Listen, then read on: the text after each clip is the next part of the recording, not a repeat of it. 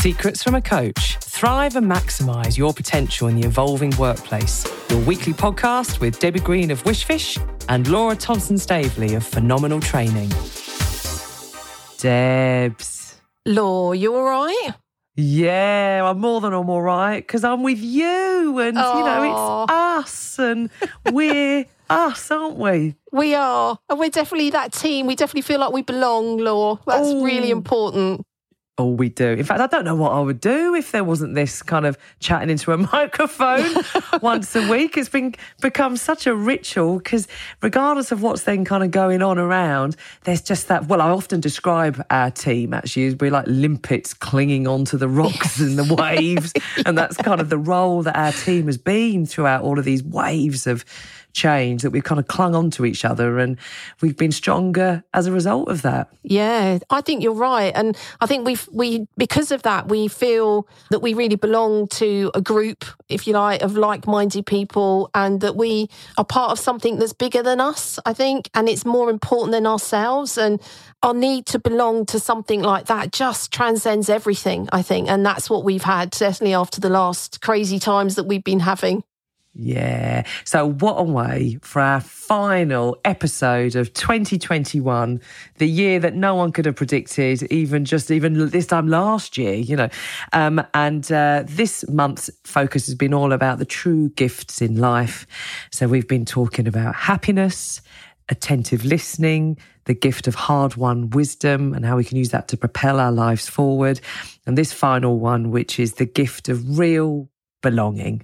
And what a wonderful way to kind of end on this, particular episode, particularly at a time where for some people, the holiday season isn't naturally full of sense of belonging, and actually sort of sitting there with a takeaway turkey curry for one, Yeah, not great. We've all had, the older you get, the more you have Christmases that sometimes aren't the ones that you dreamed you were going to have. And so it's, it's a big old time, whether it's the highs or the lows this time. And we thought this would be a great way to play out the end of this series on the gift of real belonging. So Debs, define it for us. What is belonging? How important it is to us humans? Oh my God, it's such a big topic. And it's that bit that says it's our need to belong, which drives us to seek out those stable, long-lasting relationships with other people. So feeling part of a team, part of a community, social events, social activities. So it gives us the motivation to want to get involved. That friendship that we have, intimacy, trust is there as well. And I think it's that bit that's, if you remember good old Abraham Maslow's hierarchy of needs that I know we've spoken about on many a workshop, and everybody just gets blown away, even though it's been around since the 70s, 50s actually originally, and now the 70s and the 80s it was adapted by him. It's just belongingness is part of one of the major needs that motivate human behaviour. And it's just something that's just core to us to be able to live a fulfilling life, to feel that we belong, to know that we matter, to know that, as you said, we can be bigger than the sum of just one. It's the sum of all of us that is actually bigger and bolder. And it enables us to think about how we can connect. Oh, Debs, take us through it, because no one describes it quite like you. I mean, I just love it. I mean, it's been so long since you and I have sat in the same physical workshop and kind of co-delivered, but I always got you to deliver anything around this bit because you just describe it beautifully. So Abraham Maslow's hierarchy of needs, You've got this pyramid with these different levels. Yeah. Take us through it, either as a refresher or for someone who's heard it before, or as you said, it really gets you thinking if it's the first time you've heard this concept. Yeah, definitely. So the bottom layer of that pyramid is that one what he calls our physiological needs or biological needs. So the things that we need to survive. So we need air to breathe, we need food, drink, shelter, warmth, sleep, etc. They're sort of the basics that we need to be able to survive as a human.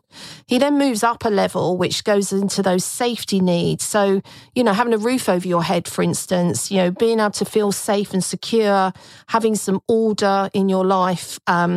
Freedom from fear is something there which is linked into that safety need. And the third one, which is what we're talking about actually, which there's the one that sort of sits in the middle of his original 5-step pyramid, if you like, is the love and belongingness need. So that bit about feeling part of that group or the family, your friends, people you work with, which, we know that with hybrid working is put, do we really feel like we belong to an organisation at the moment? That's put a real strain on that, one of the core needs as to why we may not feel as motivated as we were. So that's the third one. He then has his next one, which is about esteem needs or recognition or ego, as it sometimes gets called as well.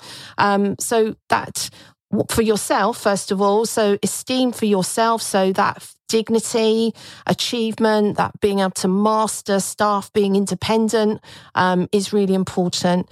And also the second part of that is the need to be accepted and valued by others. So getting that recognition and reward esteem need is really important.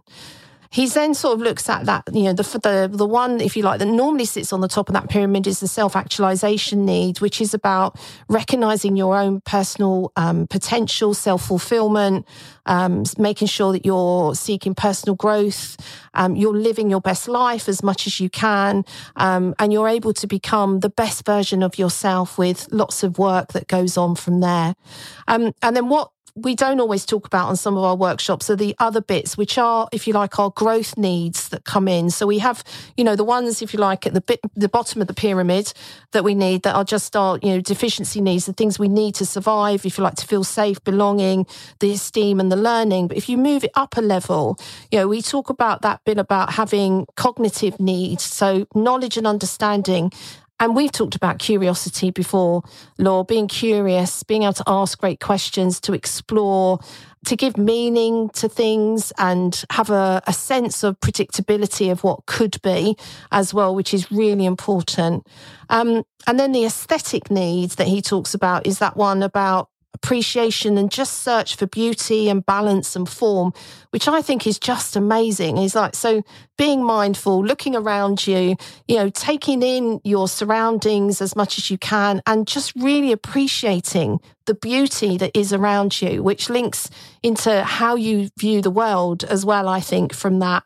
And then the top one is that, the one that he talks about, transcendence need, which is part of our growth need, is that bit where we are motivated by our values to beyond, if you like, our personal self. So some people talk about that around, complete giving service to others, the pursuit of good science, religion or faith or something around that. But, you're just living completely your true self, which is something that's really important.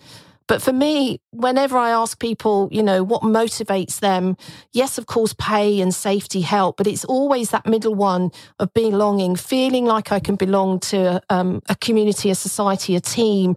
That's the bit that people will just go for every single time.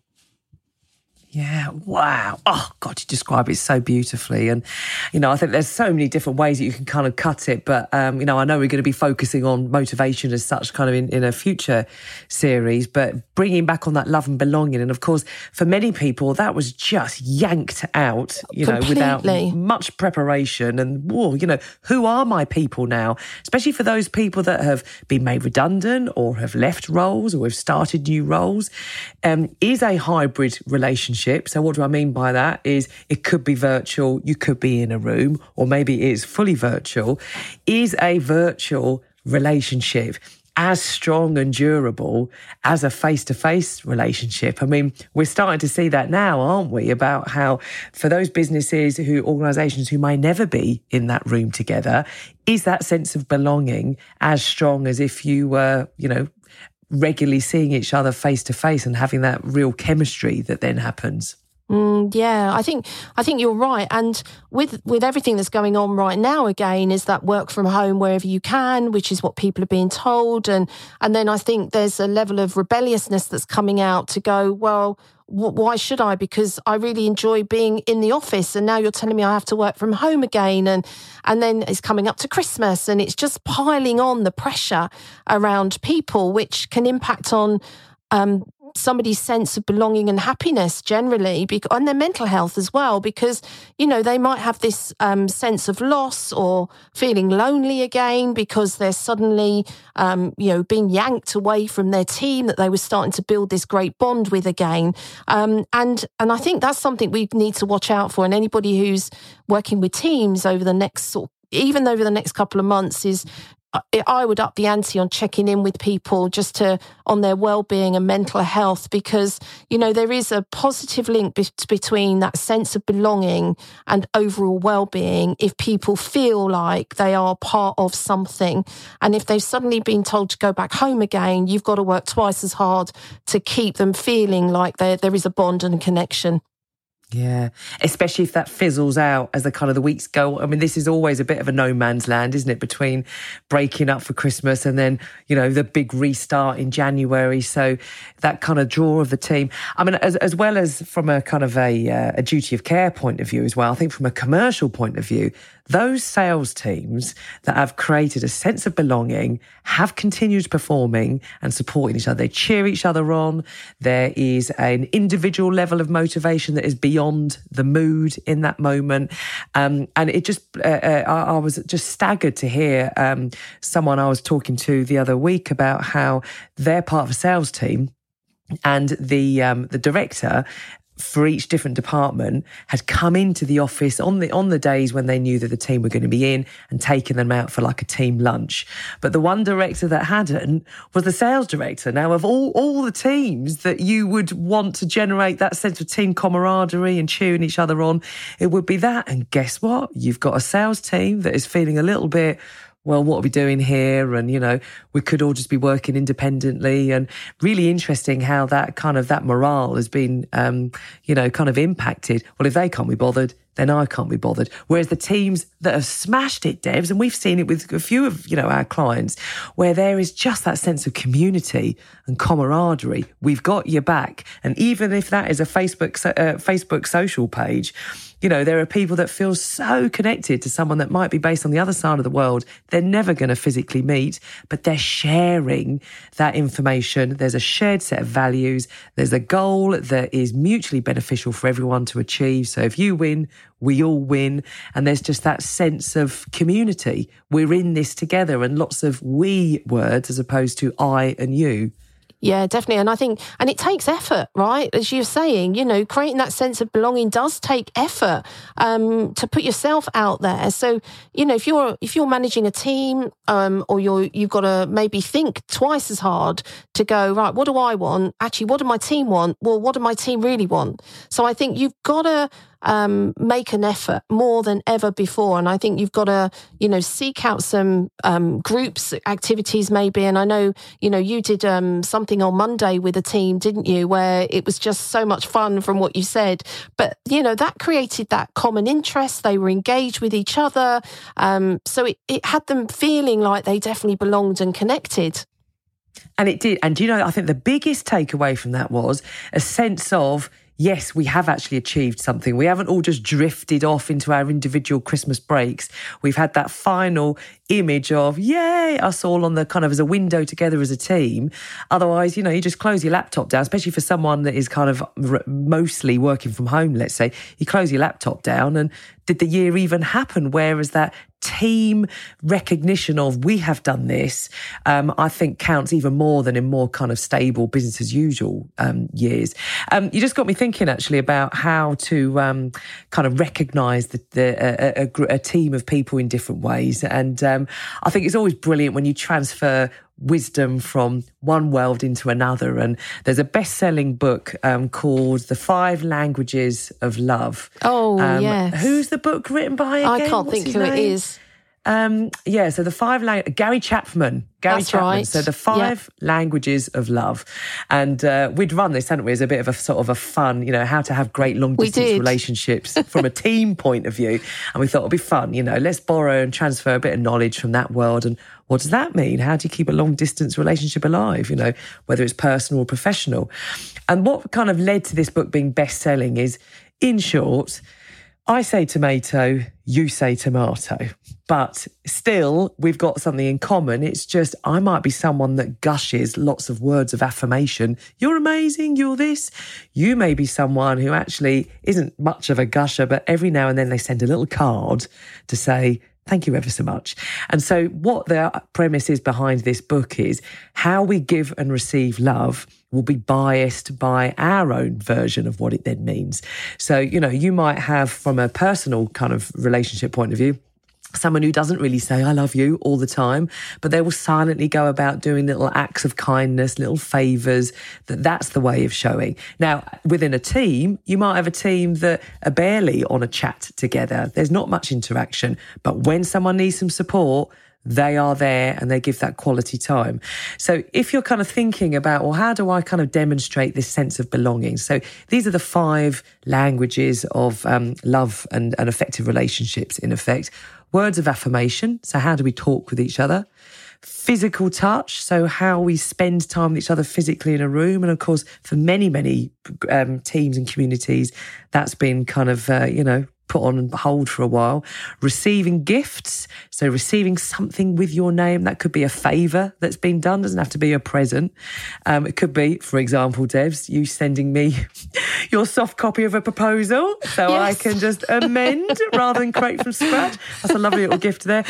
Quality time. So you might not have any money to spend on someone at the moment, but can you book in half an hour just to have a proper catch up, and that quality time may be enough just to end the year really with that sense of belonging and reconnection, and an act of service, which is doing favours for each other and just feeling like someone's got your back in a world at the moment that for many people might be feeling really big and scary, and just reminding that you may be sitting on your own at the moment, but you're not alone. There are people all around that just by reaching out and reconnecting, you can generate that sense of belonging. Yeah, definitely. That's just so cool. And it's, as you said, even though that's from that, you can translate that into any area, couldn't you? And it's a bit of a checklist for yourself to think, am I doing that? Am I doing enough? And I suppose also that focusing on practicing, if you like, acceptance, I think as well is, focusing on how you do connect with others, not the differences you have, but I think the way you connect is really important. And then you can accept somebody else's views as well, even though you may not agree with them. There's a level of we're just all different, which is brilliant, but actually we can find truth in that and some common ground, if you like, around it. So letting go of judgment. Yeah, I think there's also something about Debs as well as that, about how we're all different. The power of a name.